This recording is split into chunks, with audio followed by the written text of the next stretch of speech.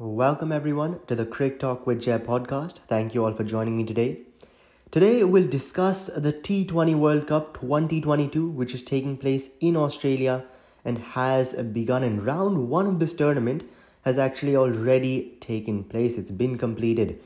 Now, the T20 World Cup, it's a tournament which is divided into two sections. One is the Super 12, where the top 12 teams compete, and the other is round one. Now, round one consists of 8 teams divided into two groups, Group A and Group B, with 4 of these teams qualifying for the Super 12. So how it works is that the top 8 teams in T20 cricket, according to the ICC rankings, automatically qualify for the Super 12. 8 other teams play in round 1, and the top 4 of those teams from round 1 fill the 4 remaining spaces left in that Super 12 part of the World Cup. So round 1 has already taken place with the 8 teams, and 4 of them have qualified for the Super 12. So with round 1, just having a look at round 1, we'll start off with Group A. In Group A, in round 1, it consisted of Sri Lanka, Netherlands, Namibia and the UAE, with Sri Lanka and Netherlands being the 2 teams from this group to qualify into that next stage, into that Super 12 stage. So now we'll have a look at this Sri Lankan team. Sri Lanka, their openers are doing really well at the moment. They're getting the side off to a good start. We have a look at Kushal Mendis. In that round 1, 103 runs, striking at 163, is the 5th highest run scorer in this tournament right now. The other opener, Pathum Nissanka, he's also scored 97 runs and he's the 8th highest run scorer in the tournament. So the openers, they're doing well for Sri Lanka and really making sure that the power play is a good start, and Sri Lanka gain momentum from a first up with the bat. With the ball in hand, you've got Wanindu Hasaranga. And Hasaranga, he's taken 7 wickets in the 3 games he's played till now, and he's the leading wicket taker in this 2022 tournament at the moment. Now, in 2021, when the T20 World Cup was played in the UAE, he ended the tournament with the most wickets. And now in 2022, he's really got a strong start here in Australia. And it's going to be interesting to see how he plays here in Australia. He started off well. He started this tournament off well, but Australian conditions, really, if we have a look at, they're friendly to pace bowlers, not as much to spin bowlers. On the Australian pitches, there's a lot of pace, there's a lot of bounce, you get some swing as well, but there isn't really much turn for the spinners. Compared to the UAE, where the last World Cup took place, and Hasaranga did really well there, as I said, that in the UAE, conditions are good for spinners. The ball will turn. The spinners will get that assistance from the pitch. That's something which isn't really true in Australian conditions. And so Hasaranga, while he started this tournament off well, it'll really be interesting to see how he's able to perform in the Super 12 and if he's able to continue his performances with the ball. Now we move on to the other team which qualified, the Netherlands. And with the Netherlands, there's really one big player on this side who's done so well, and that's Bas de Leede. Now, Bas de Leede, if we have a look at the 3 games he's played, first up against the UAE, 3 for 19 in his 3 overs, picked up the Man of the Match award. Against Namibia, 2 for 18 in 3 overs, as well as a runner ball, 30 not out. And he also got the Man of the Match in that game. And while that 30 was just at a strike rate of 100, it was a low total that Netherlands were chasing against Namibia. And then against Sri Lanka, in a game where Netherlands lost, Bas de Leede, he picked up figures of 2 for 31 in his 3 overs. So like Hasaranga, Bas de Leede, he's also got 7 wickets in this tournament. Now, Namibia and UAE were the other 2 teams in this group. Both won a game each. And the game UAE won, that was actually against Namibia. And that was the UAE's first ever win in a T20 World Cup. Namibia, though, the game they won was the tournament opener, the first game of the tournament against Sri Lanka. And Namibia beat Sri Lanka by a comprehensive margin of 55 runs, made 160-ish batting first, and then bowled the Sri Lankan team out around 110. So it was quite the performance from this Namibia team to beat this Sri Lankan side, which it's deteriorated over the past couple of years, but we look back, it used to be such an amazing side, did Sri Lanka. They actually won the T20 World Cup back in 2014. And from there, their downfall, it really hasn't been too good to see for cricket fans around the world. But Namibia there, a huge moment in their cricket history, beating Sri Lanka in the T20 World Cup. Now let's move to the other group, Group B, which consisted of Zimbabwe, Ireland, Scotland and West Indies. And for me, I think Group B was more competitive than Group A. While both the groups, we saw some amazing games. And in Group A, actually, we saw a lot of really close games, a lot of upsets, for example, that Namibia-Sri Lanka game. But Group B, Zimbabwe, Ireland, Scotland, West Indies, all four of them top sides. And really deserved to qualify, but since only two of them did, that was Zimbabwe and Ireland. And now we have a look at the Zimbabwe side, who topped the table in Group B, winning 2 out of their 3 games. When you talk about Zimbabwe, you've got to talk about one player, and that's Sikandar Raza. Sikandar Raza, we have a look at his 3 games. His first one against Ireland, 82 from just 48 deliveries. He inflicted so much damage on that Irish team with the bat and then with the ball as well, picking up 1 for 22 in 3 overs. And clearly he was the man of the match in that first game. Then against the West Indies, Zimbabwe actually lost against the West Indies. But Sikandar Raza, 3 for 19 in 4 overs. Those are wonderful figures. 3 for 19 in just 4 overs in a lost game. And unfortunately, Zimbabwe lost that game, but Sikandar Raza nonetheless played extremely well. And then the final game against Scotland, a must-win game. This was the do-or-die game. Zimbabwe versus Scotland. Zimbabwe winning means Zimbabwe qualify. Scotland winning means Scotland qualify and Zimbabwe are eliminated. And in this must-win pressure situation game, Sikandar Raza comes out 1 for 20 in his 4 overs. Once again, amazing figures. And 40 of 23 with the bat, clearly securing that man of the match award once again. So Sikandar Raza, 3 games he's played, and he has been brilliant. Arguably the best player in this tournament as far as round 1 is concerned. He's the leading run scorer in this tournament till now, 136 runs at an average of 45 and a strike rate of 172. Those are amazing numbers. Most players, they either have an average of 45 or a strike rate of 172. Sikandar Raza, he's got both. And he bowls well. He's economical. He's a wicket-taking bowler as well. You really cannot ask for more from Sikandar Raza. Now, the other team to qualify was Ireland. And Ireland, we have a look at their batting. Against Zimbabwe, 143 for 9. They lost by 31 runs. Against Scotland, 180 for 4. They won by 6 wickets with an over remaining. And then against the West Indies, they did extremely well. 150 for 1, a 9-wicket win, 2.3 overs remaining. And once again, that Ireland-West Indies game, like the Zimbabwe-Scotland one, it was a must-win for both the sides. Ireland won it, and so they qualified. And we'll talk about the West Indies in a bit.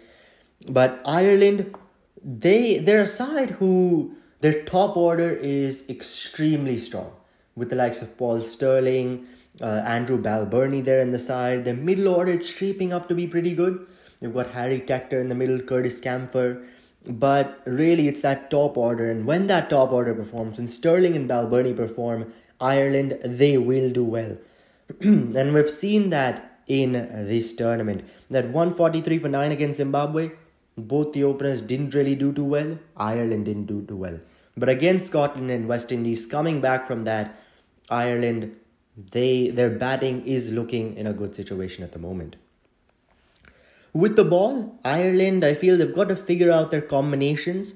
They've got a lot of bowling options. They've got 7, 8 bowling options really.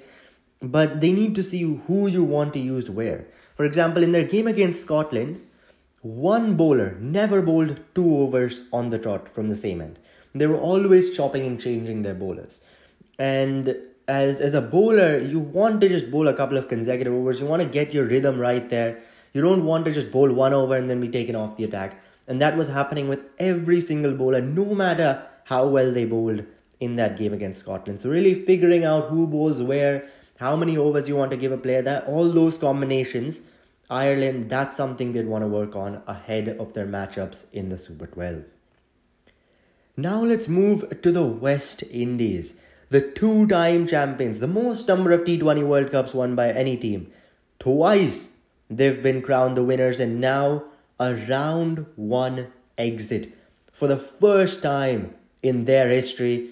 And it was truly a very disappointing performance from the West Indies in this World Cup. And I think one big reason for this was Shimron Hetmyer not playing. Shimron Hetmyer is arguably the lead batsman for the West Indies. He missed his plane to Australia 2 weeks before the World Cup began, and he was just dropped from the World Cup side. Cricket West Indies, they dropped him from the entire team because he missed his plane 2 weeks before the World Cup. 2 weeks is plenty of time to catch another flight. But Shimron Hetmyer, he missed his flight. He's dropped from the T20 team, and with that, their batting suffered. We have a look at the 3 games that West Indies played. Against Scotland, bowled out for 118 and a 42-run loss. And we have a look at that middle overs phase, because Shimron Hetmyer he's someone who comes in the middle overs. And so we have a look at those middle overs phase, over 7 through 15. West Indies made 36 runs, just 36 runs, for the loss of 6 wickets in those 9 overs. Then against Zimbabwe, 153 for 7, a decent score. They actually won that game, did the West Indies, a 31-run win. But overs 10 through 15, 32 for 5 in those 6 overs. Then their final game against Ireland, 146 for 5, they made batting first. Not the worst of totals, but a 9-wicket loss. So you can say that conditions did favour the batsmen. Now, the 5 biggest overs in that West Indies innings went for 75 runs. The other 15 overs went for just 71. So they're playing at less than 6 and over. Less than 5 and over actually for those other 15 overs. If you take out the 5 biggest overs, they're playing at less than 5 and over for the other 15. Which means that you've got these big overs, right? Where you're hitting those boundaries, 6s. You're targeting that one bowler. But besides that, it's just a lot of dots. Maybe the occasional singles and 2s. But a lot of dot balls there. And Shimron Hetmyer, he's someone who can really rotate strike well. He can keep the scoreboard ticking. Make sure that runs are going to get there. Runs are going to stay on the board. And also someone who can switch gears, put on that West Indian flair to say, and dispatch bowlers to all parts of the ground. So Hetmyer, I feel he had to play in this side. Because West Indies, as you can see, 75 in the 5 biggest overs. They're a side which really likes to hit. They've got a ton of power hitters. But Shimron Hetmyer, he's someone who could remain calm there. He could just rotate strike. If the other player's playing well, just give that player strike. Otherwise, himself take on the bowling. He's a really versatile player in that sense. And I think him not playing was a huge miss for the West Indies in this World Cup as they exit the tournament in just the first round, the first time in their history. Now we'll move on to the Super 12 and preview the top 12 teams ahead of their hunt to secure a spot in the playoffs. So for the Super 12, teams are divided into 2 groups of 6 teams each, with the top 2 teams from each group progressing into the semi-finals. So the first group is Group 1, which consists of Australia, England, New Zealand, Afghanistan, and the 2 teams from round 1, Sri Lanka and Ireland. So having a look at this Australian side, Australia, they are the hosts of this World Cup. And with the bat, a key player for them at the top will be David Warner. And David Warner, he's been hit or miss really for the past couple of games. He's gotten a couple of 70s in the last 5-6 games, but he's also gotten a few single-digit scores in them as well. So either he's firing, getting that big score, or he's really getting out early in the first couple of overs. And Australia, they really need their opener to be more consistent at the top. At the top of the order, because they've got the firepower to come to Australia, and they'd really want them coming, the likes of Glenn Maxwell and Matthew Wade, Mitchell Marsh there on the side as well. They'd really want those types of players coming in after a good start has been provided and not early in the first 6-7 overs or so. So Australia, they'd really like a good start from their senior player David Warner at the top. With the ball, Josh Hazlewood, Mitchell Starc, Pat Cummins. 3 premier fast bowlers you've got.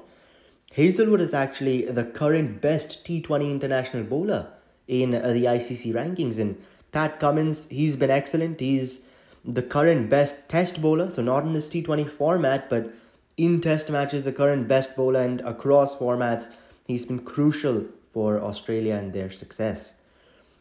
Mitchell Starc then, we all know about the pace he possesses, his fiery Yorkers, which are so hard to play.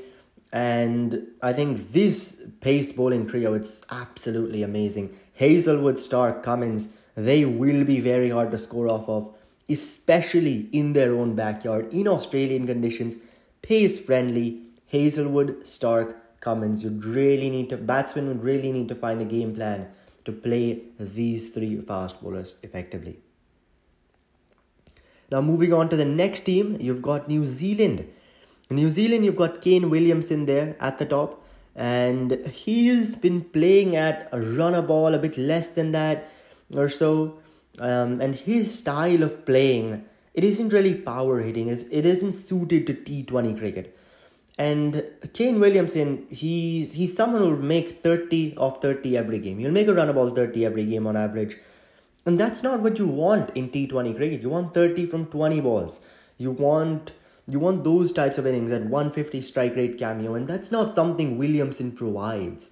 And so New Zealand, I think, they'll need Williamson to just anchor this innings in the middle overs. Just play through those middle overs, get singles, get twos. Make sure the run rate doesn't slow down while everyone around him just hits. So everyone, they've got to bat around Kane Williamson in this New Zealand batting order. That's got to be the strategy for New Zealand if they are to progress into the playoffs of this T20 World Cup.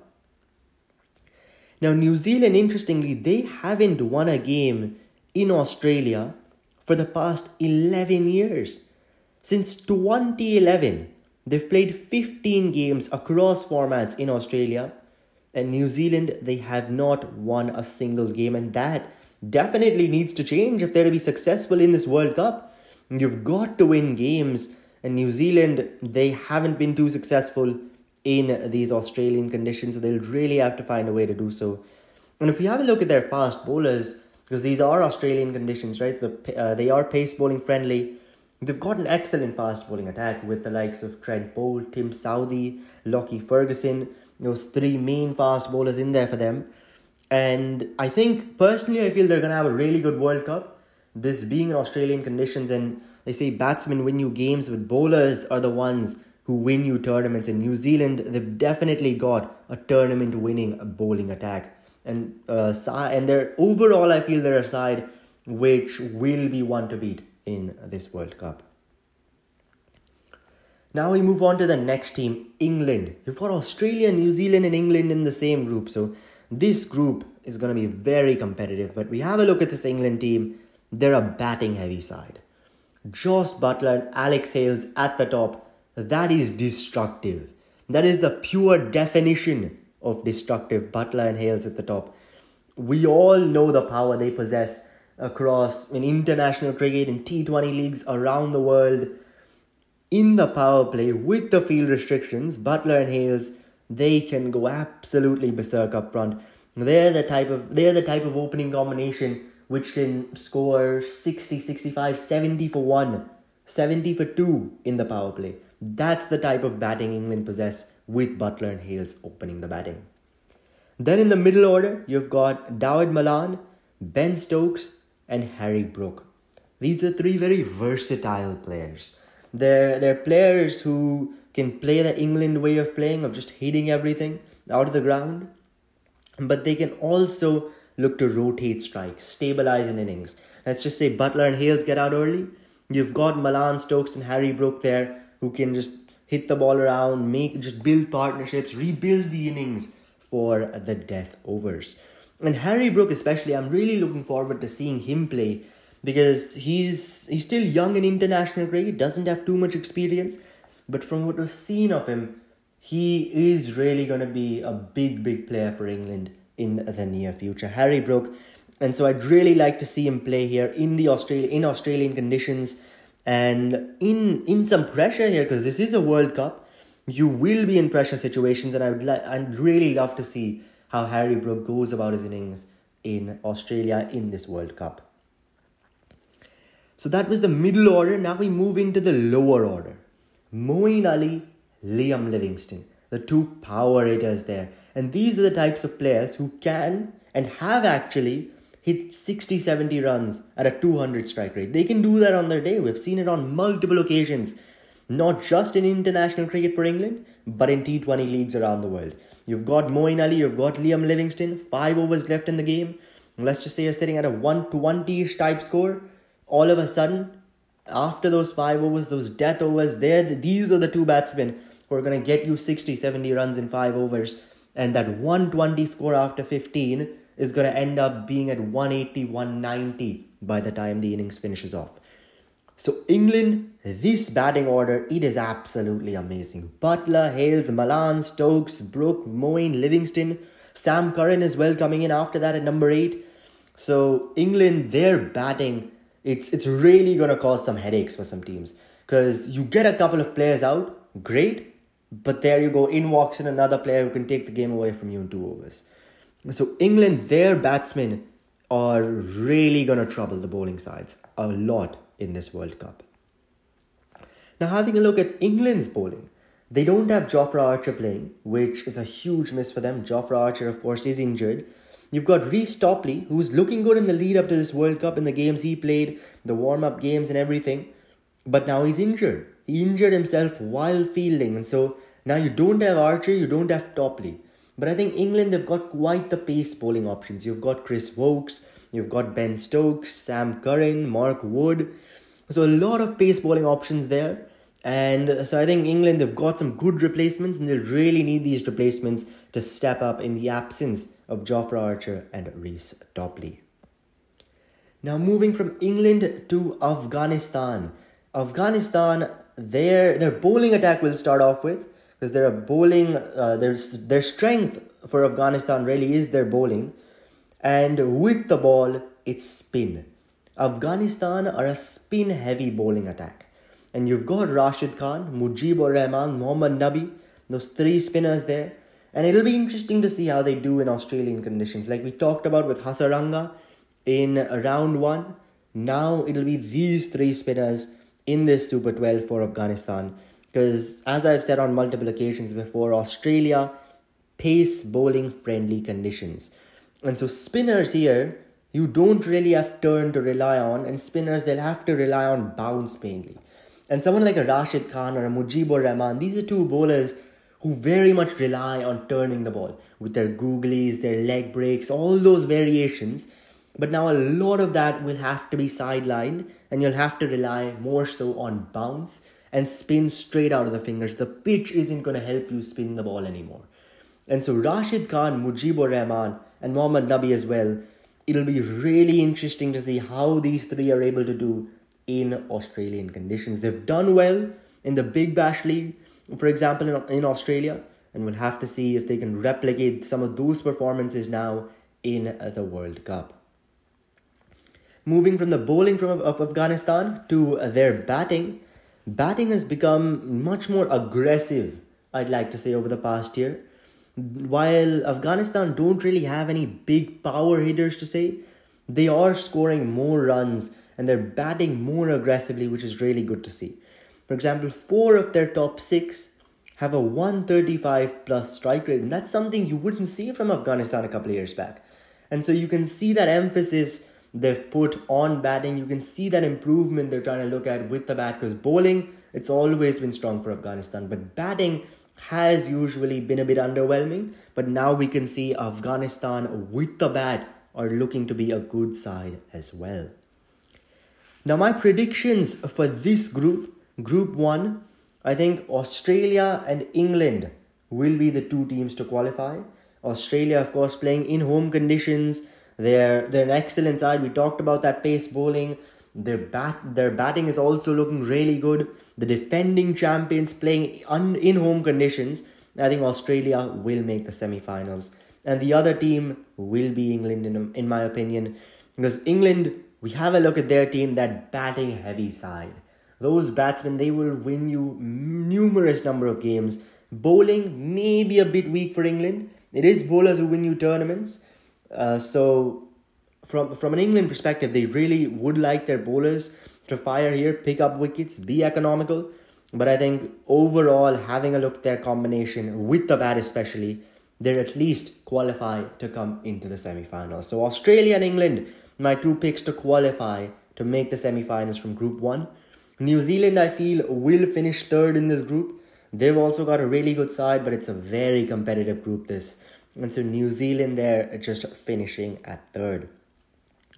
Afghanistan, I feel, could very well be the dark horses in this group. And I wouldn't be surprised if they pull a win against Australia or England or New Zealand, one of those big teams in world cricket at the moment, and really have a shot at the semi-finals till the very end.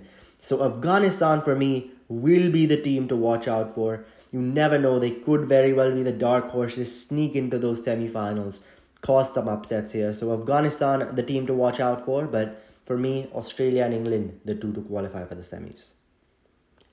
Now moving from Group 1 on to Group 2, where you've got India, Pakistan, South Africa, Bangladesh, and the two teams to qualify from Round 1, Zimbabwe and the Netherlands. So we'll start off with India, a powerhouse in world cricket at the moment, and we have a look at Virat Kohli first up. Recently scored his 71st century. 1,020 days he had to wait after his 70th. He played many innings in that time, but just couldn't get to that triple figure mark.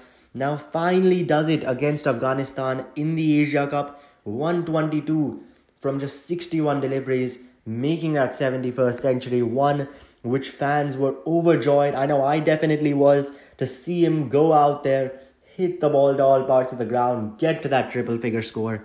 And so that was absolutely amazing to see from Virat Kohli in the Asia Cup. But besides that, Kohli hasn't been in the best of form. He did play a couple of good innings. We have a look at the practice games, the lead-up games to this World Cup.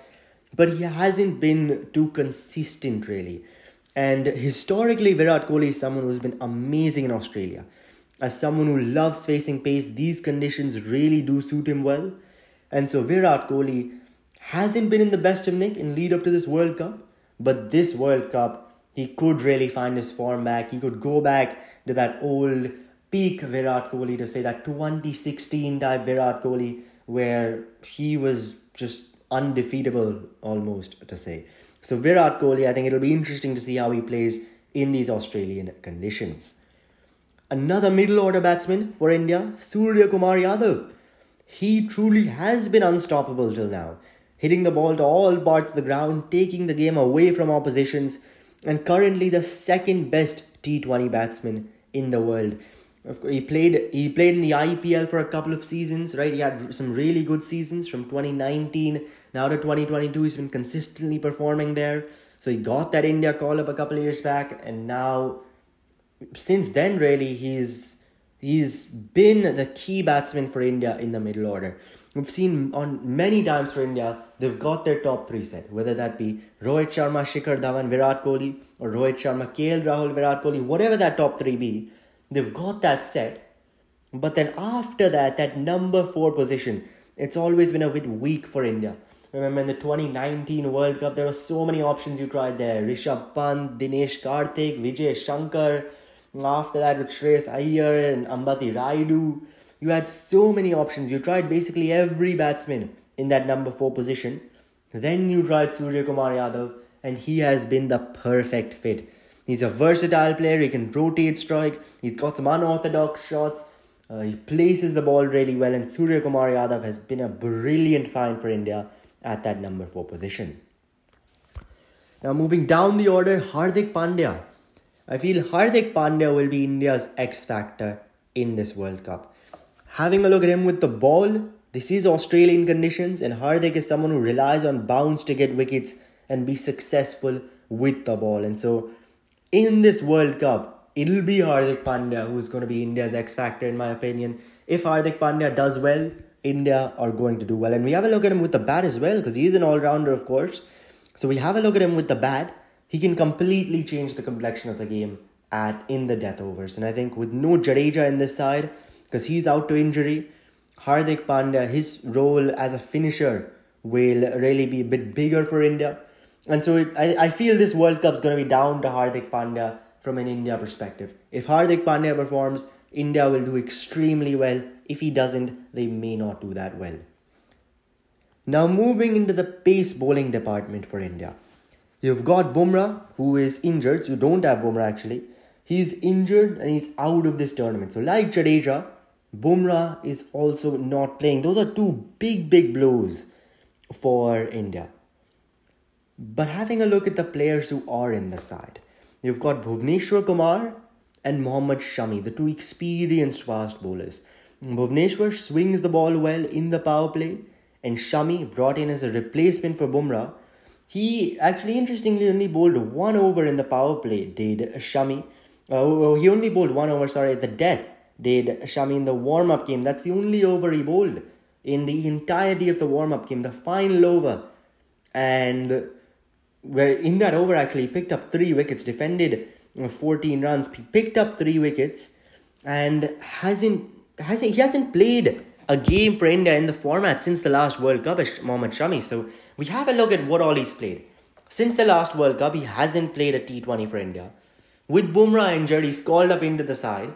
He bowls 1 over in the warm-up game, picks up 3 wickets in that final over, defends a low total against Australia.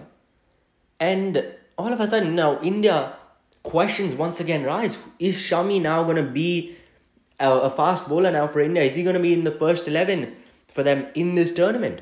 Because we have a look, Arshdeep Singh and Harshal Patel, the 2 other fast bowlers, the 2 young fast bowlers. Out of these 4, Bhuvneshwar, Shami, Arshdeep, Harshal, 3 of them will play. And Hardik Pandya is that 4th seam bowling option. 3 of them will play. Then you've got 2 spinners as well with Akshar, Ashwin and Chahal. 2 of them will play. But coming back to fast bowling, 3 of these 4 fast bowlers will play. I think Bhuvneshwar Kumar picks himself. They're in the power play. So Arshdeep, Harshal and Shami, 2 of them make the side. It'll be interesting to see who India go with here.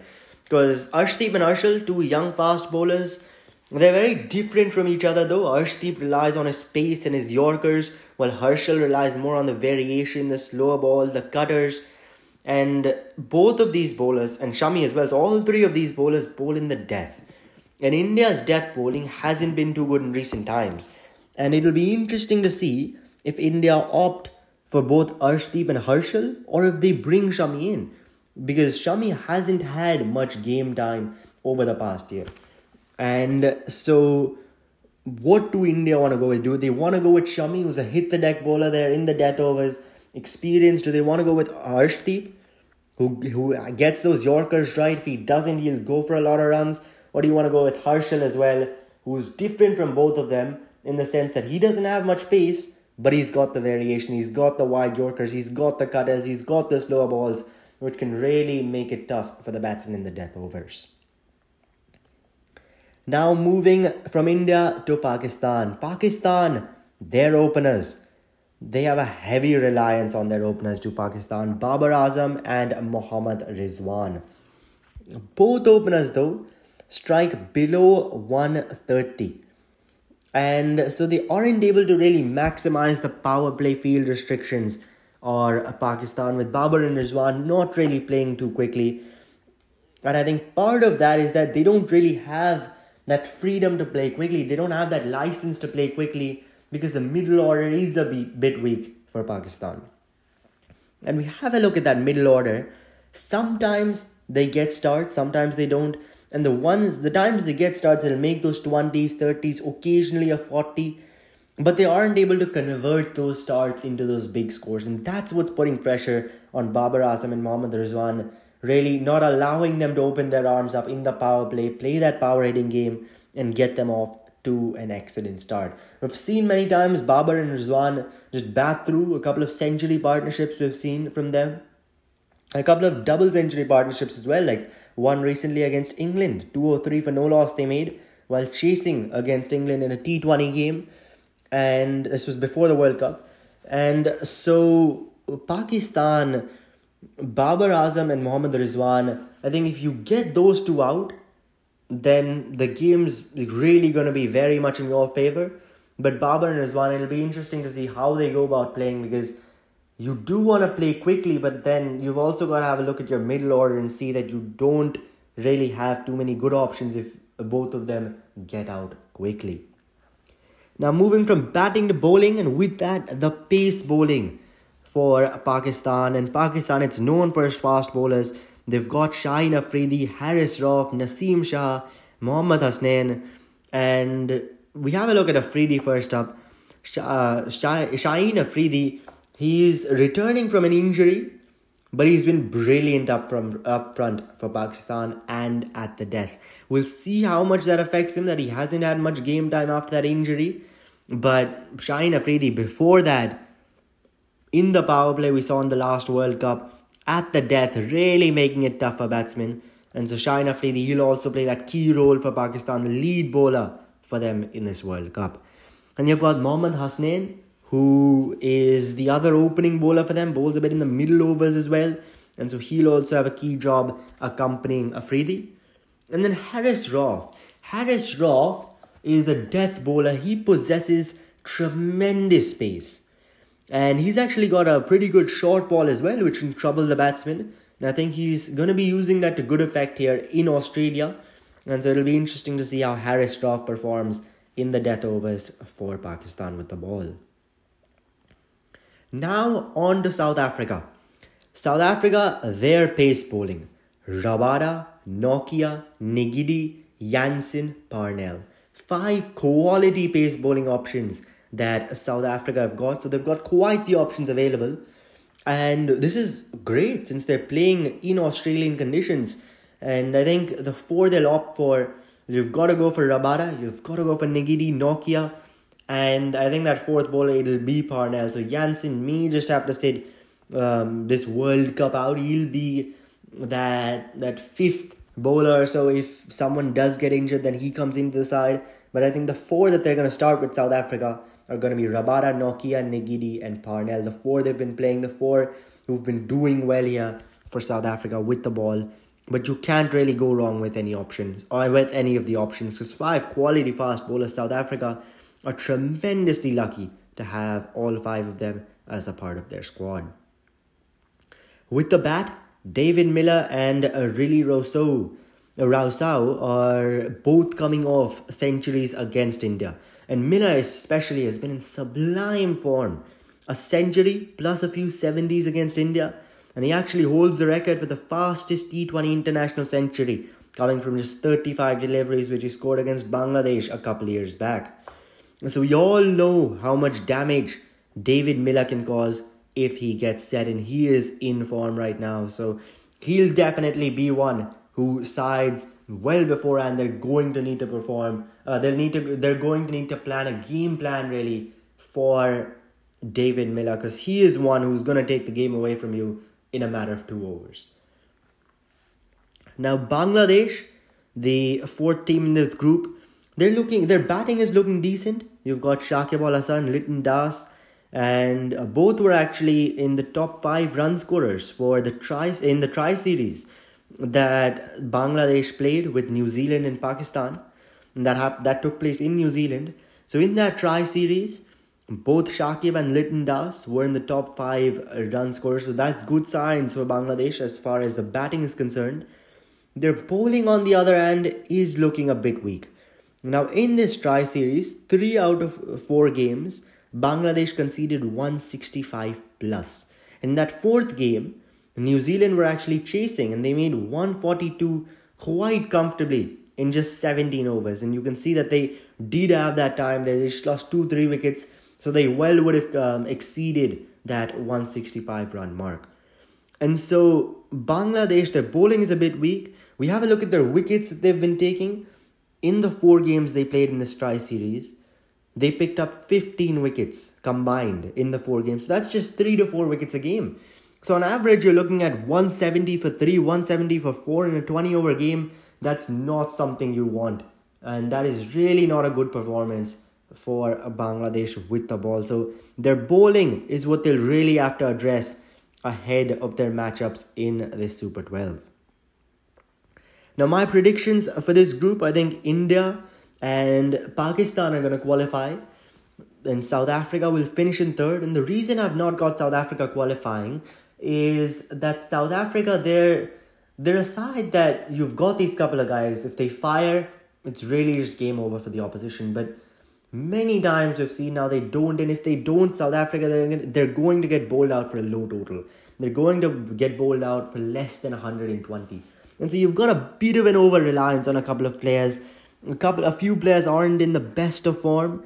I think it'll be interesting. It could really go either way. India, I'm definitely backing to qualify. But with Pakistan and Sri Lanka, right now, ahead of the Super 12, I'd want to back Pakistan with the fast bowling they have, with the batting they have with Babar and Rizwan. But it could really go either way. And I think that clash will be really close. Pakistan or Sri Lanka, who gets there in that second spot for the semi-finals. Now in this group, I don't think we'll see too many surprises, especially compared to Group 1 as far as upsets are concerned from someone like a Bangladesh, Zimbabwe, Netherlands. While they are really good teams, they've done well up until this point.